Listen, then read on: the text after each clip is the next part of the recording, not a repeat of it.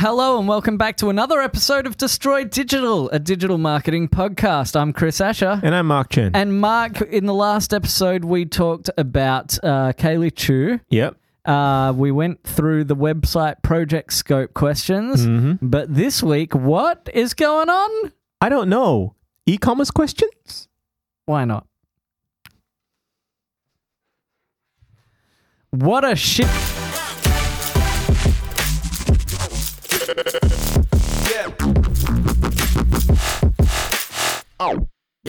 So this episode we're talking about e-commerce questions. We ran through the project scope questions and hopefully you got some good information out of that, some good things to think about if you're doing a website.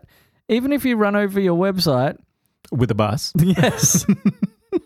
And think about those questions. How do you feel you've achieved, how does your website hold up with, your goals and all of that stuff? That's your homework. I'm giving out homework now. That's I don't know why. Yes, Mr. Asher. Yes. Okay. E-commerce questions. Should we pick it back up if this is the first episode that you listen to of the podcast? Got to go back. Back at least one episode. Yeah. So what we've done in the last episode was someone that we've had on the show before, Kaylee. Yep. Is looking to redesign her website. Yep. And we used it as an opportunity to give you some tips on what to look out for when you're rebuilding or building a new website. Yeah, all of the things to think about before you approach your web development company, whether they're a marketing company. That's probably a good place to go if you really want to get the most out of it. Well, that's right. I mean, the thing that you've done with your questionnaires, Chris, is that you've actually given a few shortcuts for people who haven't got the marketing strategy down. But that's true. Yeah. So if they're going to DIY their thing as well, go through that, make sure that all of those questions are answered. And then, even if it's just a Squarespace website that you're going to put together yourself. Just for the hell of it. But obviously, as a strategist, I highly recommend that you do your strategy before you reach out to your website developer. Absolutely. Before you even go to these questions, because your strategy will provide you with the answers to these questions. Exactly. Your brand work and your marketing strategy work, it's like the first thing to do at when you do an MBA course is to teach you how to write a business plan. And that's actually usually your first port of call before you have a business. Yeah. What's your plan? Not me. I've not me. I've seen your plan, Chris. It's written on the back of that napkin. We know that. The napkin that you keep under your laptop. We actually do have a business plan for Podwhale though. So yeah. Which I don't know. I don't know. I'm not sure if I believe in business plans. Well, plans change. Yeah. That's the thing though. That's the thing. If you fail to plan, you plan to fail. But then at the same time, you've got to be aware the moment you put your plan in action, you've got to be prepared to change it. Yes. Okay, that's a good point. You got to be agile. Yeah. So let's start with the first section is customers. Yep. So in our case. Yeah. Okay. Yeah. With Kaylee, what is the e-commerce product? Yep. All right. So she's written a book and it's published. Yep. And she's selling it. It's doing really well, I've heard. Look, the part of the whole speaking engagements that she does is that she also has an opportunity to sell books. Yeah, cool, awesome. So people take a piece of the of the 100 knowledge exactly, and the book's really useful. Yeah, it's not just a bit of fluff. It's actually got a checklist on how to implement your own 100 lunches. Oh, cool. Yeah. All right, so we've got a book. So customers. Yeah. Number one, does your online store sell only to Australia or will international sales be required? It's definitely international sales. There's 2 digital versions. Yep. And 1 physical version. Okay. So once again, this is just all of the stuff that you need to think about if you're going into an e-commerce site. So then, because one of the things with international sales is currency. You got to collect international money. All of that sort of, you got to ship stuff internationally. Yep. Will there be number 2, will there be any restrictions on who can buy from the store? For example, only registered users, things like that. Yep. And especially if you have international commercial arrangements, you're not allowed to sell in certain jurisdictions because of licensing. Yeah. That could be an issue. Yep. Yeah. Okay, so do you? Is my question. No, we own the rights to Okay, the book, cool. so we can sell it to anyone we want. Yeah. All right. Will users be able to create an account on the site? In our case, probably not. Yep, fair enough. Hmm. Doesn't need to because they're not like it's not like an online store where they're going to be returning No, customers. How that's many right. times are they going to buy this book? Well, it depends. I mean, you on buy it once and then photocopy it, don't you? Isn't that what we Well, do in this if- pirate age? Yeah, if someone's buying multiple copies of your book every 6 months, you might be wondering if they're using it for toilet paper. All right, so I wonder if pirated books existed where people would buy it and then write it out or like transcribe it and then print them off I and think then that send used to them happen around. in Do you primary reckon? when we were in primary school. Really? Yeah, now they just scan them. Okay. In fact, Google's done that for you. Yeah, well, that's true. But I mean, digital books, yeah, you can share them around. But before digital books, did they photocopy them or Totally. really? Totally. I mean, Interesting. that was in the Middle Ages or the Dark Ages. Yeah, That's what the monks did. they photocopied them. No. They literally copied them with ink. Yeah. They like put one next to each other and they'll copy out word for word and then say, hey, So what guess you're what? I've got saying two is- books. So what you're saying is monks are the original pirates. Absolutely. Okay, cool. Glad we cleared that up. Will there be different number 4? Will there be different user groups? Sorry, I'm just realizing how much of a tangent we went from that last question. This one just doesn't even relate anymore. Will there be different user groups with different pricing? For example, wholesale customers, retail customers, all of that sort of thing. Will there be pricing groups for your one book product? No, not at all. Okay. It's just a simple product, right? But Yeah. I guess if you have product tiers, you want to think about those things. Yeah, so there might be like some cases we've done a couple of I don't know why, but we've done a couple of like food what are those SMC FMCG. FMCG? Yeah, those ones. And so they're manufacturing their food product. Yep. And they're selling it and they're a prime candidate for retail and wholesale customers. They might only have 4 products. That's right. But they might want to give wholesale wholesalers. pricing. Yeah, absolutely. So you got to log in and have your own thing. And then, of course, with FMCG food products, you have to worry about quarantine laws as well and things like that. Yeah.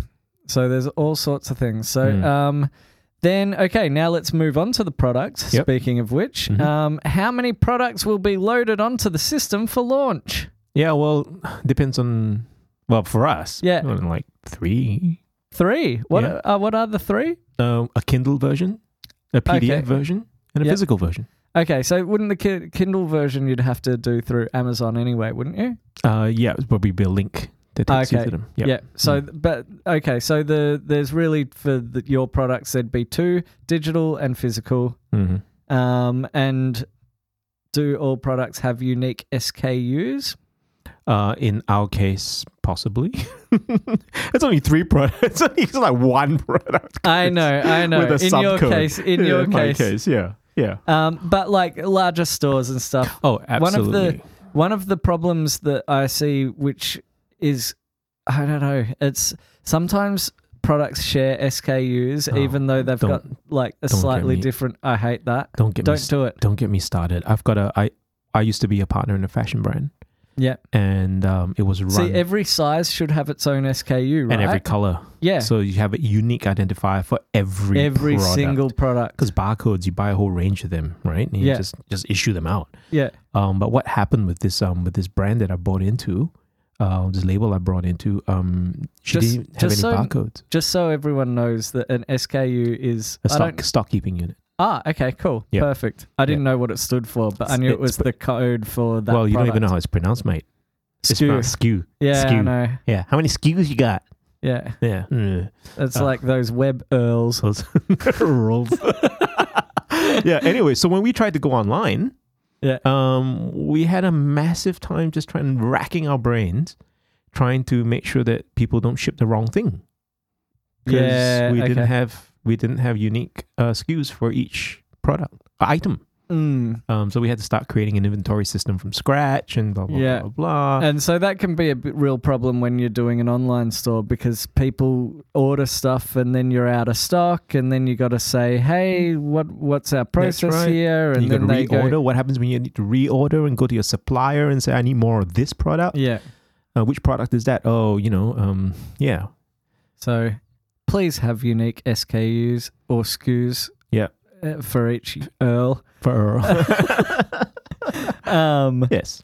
Yeah, it really helps us as well as developers. Mm-hmm. Do all products have images, and approximately how many images, minimum and max? Yeah, see, that's roughly? important. That's Yep. really important, especially in terms of formatting and in terms of if you're a fashion product, you make sure you need your clothes to look good. Yep. And you need to have, the right. And if you're using models, you've got to organize that properly. Also, from scoping perspective, if you're like they've got 8 images each, well, Yeah. we need to maybe build a gallery for the product page, Absolutely. or how are we going to deal with all these images Yep. when we import them all and load them all? Yep. All of that sort of stuff. So it's really important to understand what is involved in loading one product onto your site. Exactly. I mean, if we turn around and say you only one image for everything, and then halfway through the build, It turns out there's 8 images for everything, but we haven't scoped for a gallery or a slider or whatever it is. Exactly. And the page might not even be able to absorb a slider, Yeah. because it's laid out just In for a one different image. way. Yeah, exactly. So it can really throw a spanner in the works is what we're trying to say. Yes. So we need to know what we've got to work with. Mhm. But also it's good to be able to go, oh, look, they've got heaps of images. We can do a really cool slider or whatever gallery. So that helps. Then the next question is, do the products have configurable options, for example, color, size, etc.? And we've talked about this just before. Do the products have complex options? Things that will change those the price or SKU when selected. So color size will change the SKU, we would hope. But there might be things that change the price of absolutely. the product. So we need to understand how complex are these products. Yep. You'd be surprised at the number of brands that don't do this well. Yeah. I'm going to bring up a car analogy. Okay, Right, cool. cars, for It's about example. time we had Mark's analogy segment. This time with cars. With cars, always with cars. I like cars, because everybody understands them. Like when you go to the Mini Cooper site, Yeah. you can spec out your Mini Cooper with a whole heap of options. Sure. And every time you add an option, it increases the price of your car. Yeah. You could get to a point where the options cost more than the base car, Okay. right? But as a brand, you need to think these through, because you got to think of your pricing, you think of the stock behind it, right? And so that when someone's building their dream car, it comes out with a viable option at the end. Yeah. And then if they do want to purchase it, or they have a way to save that so that they can go to a dealer and get that particular car, right? Interestingly, a lot of brands don't do this well. Sometimes you go in and then while you're halfway through putting in the options or the package or whatever, and then it just it just doesn't work. Yeah. Yeah. So yeah, you'd be surprised by the number of people that don't think this through. Yeah. Or it could be just as simple as, we sell muesli, a 50-gram packet is this much, or a 100-gram packet is this much. Or a box of 12 is this much. Yeah, exactly. So Yeah. there's all those sorts of things that we've got to take into account. Oh, yeah. Yep. On to question number 6. Are all products available in all locations that the store sells to? So, are some only available in Australia? Some are only available in Europe? Yep, absolutely. All of that sort of thing. Yep, same thing with the car analogy, right? Your left-hand drive cars, right-hand drive cars, you're putting this accessory here, it doesn't even meet that country's laws, etc., etc., etc. So you've got to work those things out. With food, we've talked about that. Quarantine laws might be an issue for some jurisdictions. Yep. Licensing could be there's a bunch of issues as well there. So you need to really scope this out properly. Yeah. So this one's pertinent to the Kaylee Chu one. will there be any digital products sold as downloads? Yes, absolutely. Which means that we have to make sure the download mechanisms all work and all of that stuff, and there's support ticketing or potentially. Yep. I mean, smaller sites, no, just an email address. Yep. You know, but all of that sort of stuff, we need to make sure it's all there, it's all working. That's right. And the last thing you want is for someone to pay $9.95 for a download. You send them a link, and then you find that link on Reddit. Yeah, and everyone's downloaded your product. So it's an expiring link. Yeah, or a one-time use link. Yeah. Yep. Usually, I think the ones that we do with WooCommerce are a 3-time. You can set their number of times. Yep, so it could be a 3-time use. That's what I usually go for, just in case. Yep. Then are there any subscription-based products that give members access to specific content on the site? Yeah. So you want to membership. put it behind a login wall? Yeah. Yep. Behind the paywall, y'all. Everything's behind a paywall now. Yeah. Okay, so that's basically that. Then we go to the most boring part.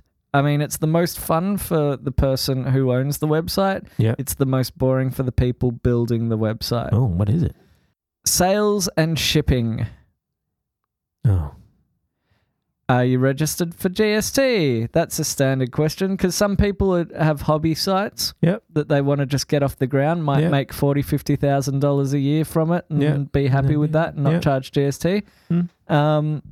What payment options will be available? For example, credit card, cash on delivery, Bitcoin, etc. I just put Bitcoin in there because I thought it was funny to add Bitcoin. How do you pay by Bitcoin online? It's the only way you can pay by Bitcoin. You just type in You just answered the question with the last word of the question. Yeah, so you just how do you pay with Bitcoin online? That's exactly how. What payment gateways will be used? So PayPal, Stripe, all of that sort of thing. Yep. Who will be providing shipping? Australia Post, GHL, or yourself? Or yourself. Will shipping costs be cut? This is the worst part. I hate the shipping section of any website, especially when they start going. So for me, I really like when a client goes, we've got an e-commerce website, we're building shipping into the price of the product, and that's it. And that's it, and we'll ship anywhere. Yeah. Okay.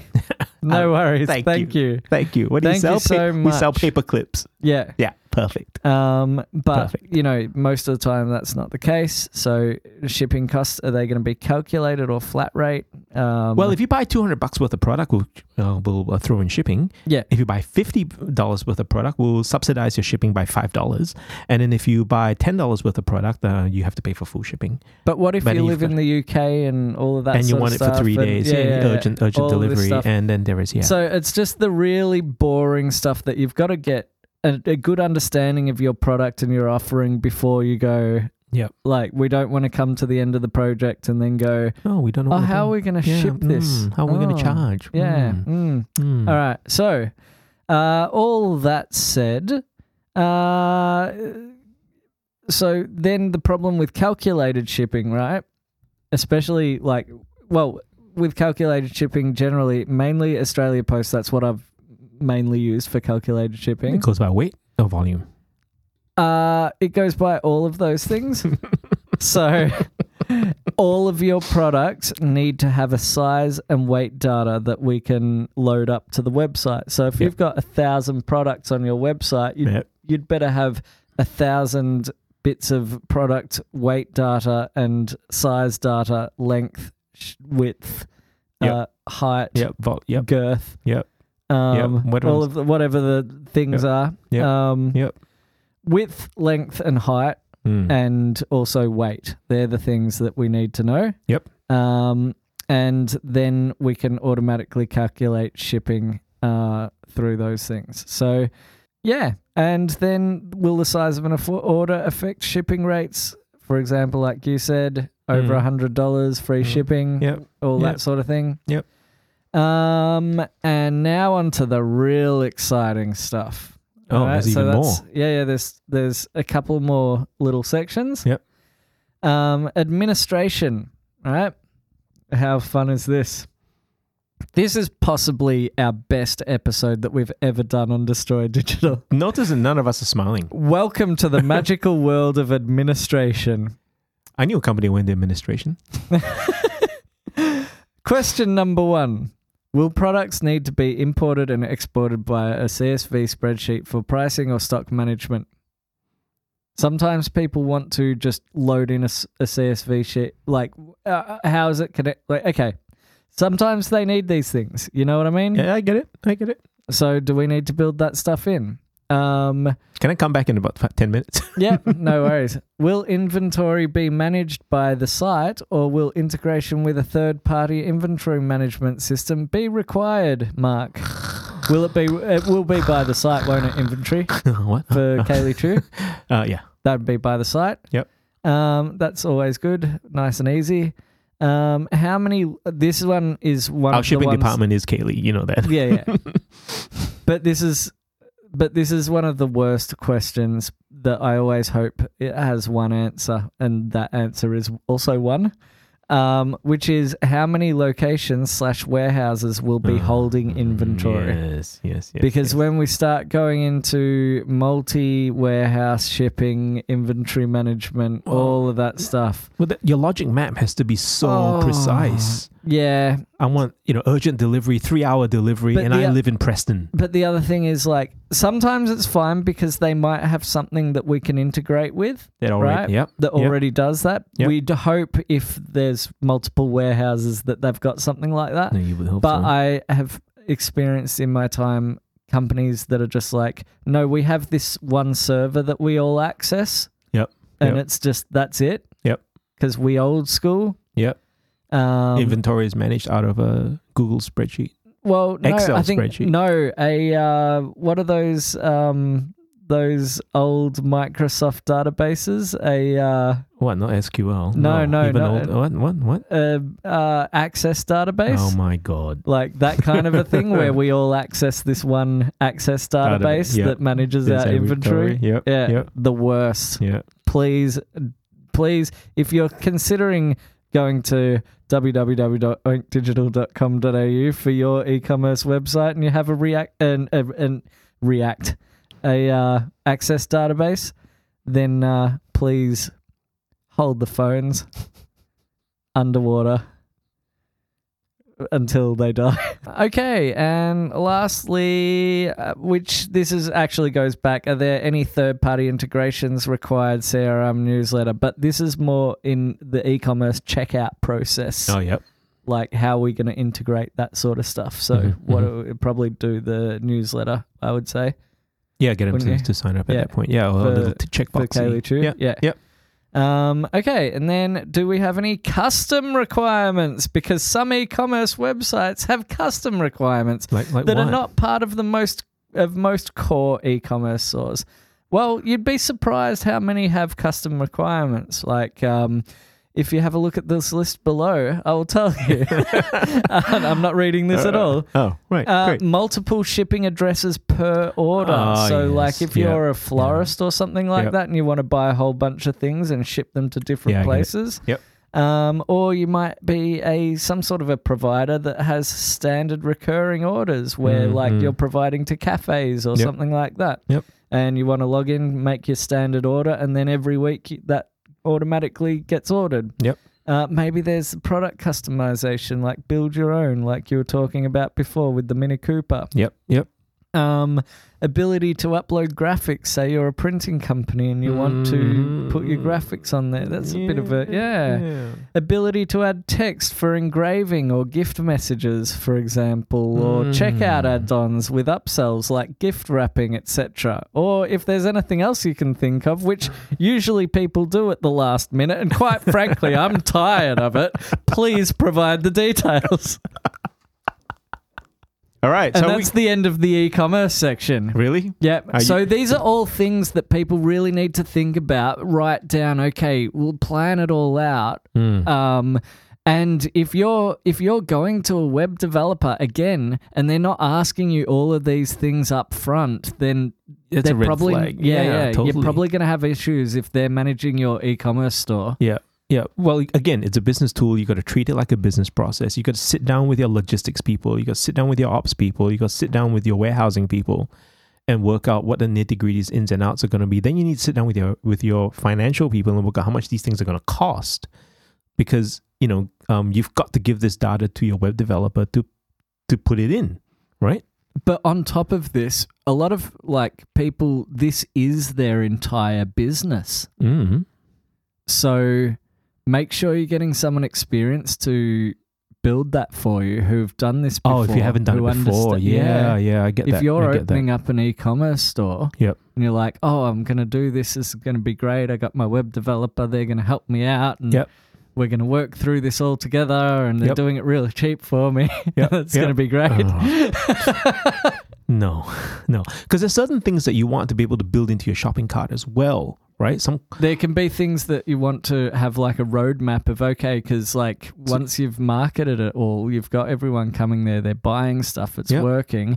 Because sometimes the best thing to do is not to launch with all of the things. Mm-hmm. If you can, what's the MVP? MVP, minimum viable product. Right? Yeah, what's that you can launch your website with and start getting that income? Yep. Then you can use that income to do phase 2, phase 3, phase 4, and then maybe by phase 5 you get to your original. This is what my big idea for the store is. Yes. But sometimes you don't just jump from 1 to 5. Oh, absolutely. I mean, sometimes it's without having an international audience or a market.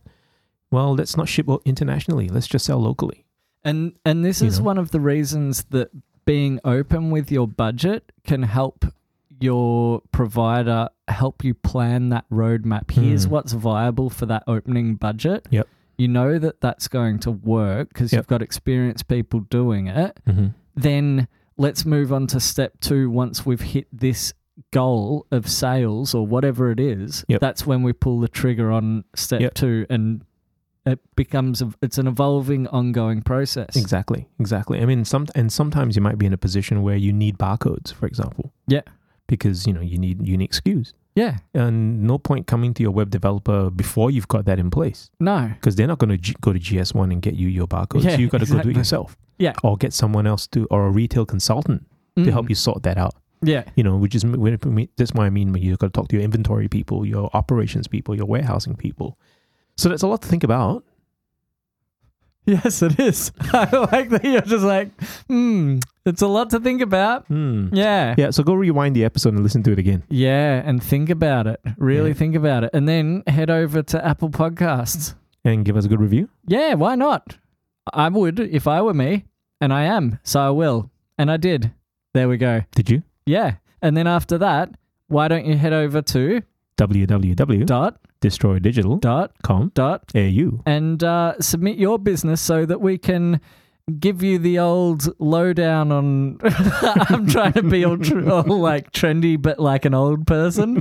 We'll give you the old lowdown on the who's it's and the whatnots. And we'll have a look at your socials while we're at it. And your interwebs. Yeah. And we'll give you some ideas for content. We'll give you some ideas to maybe better represent yourself online through, website structure, things that you might be able to do. We'll give you ideas for things that you can activate and do yourself. Yep.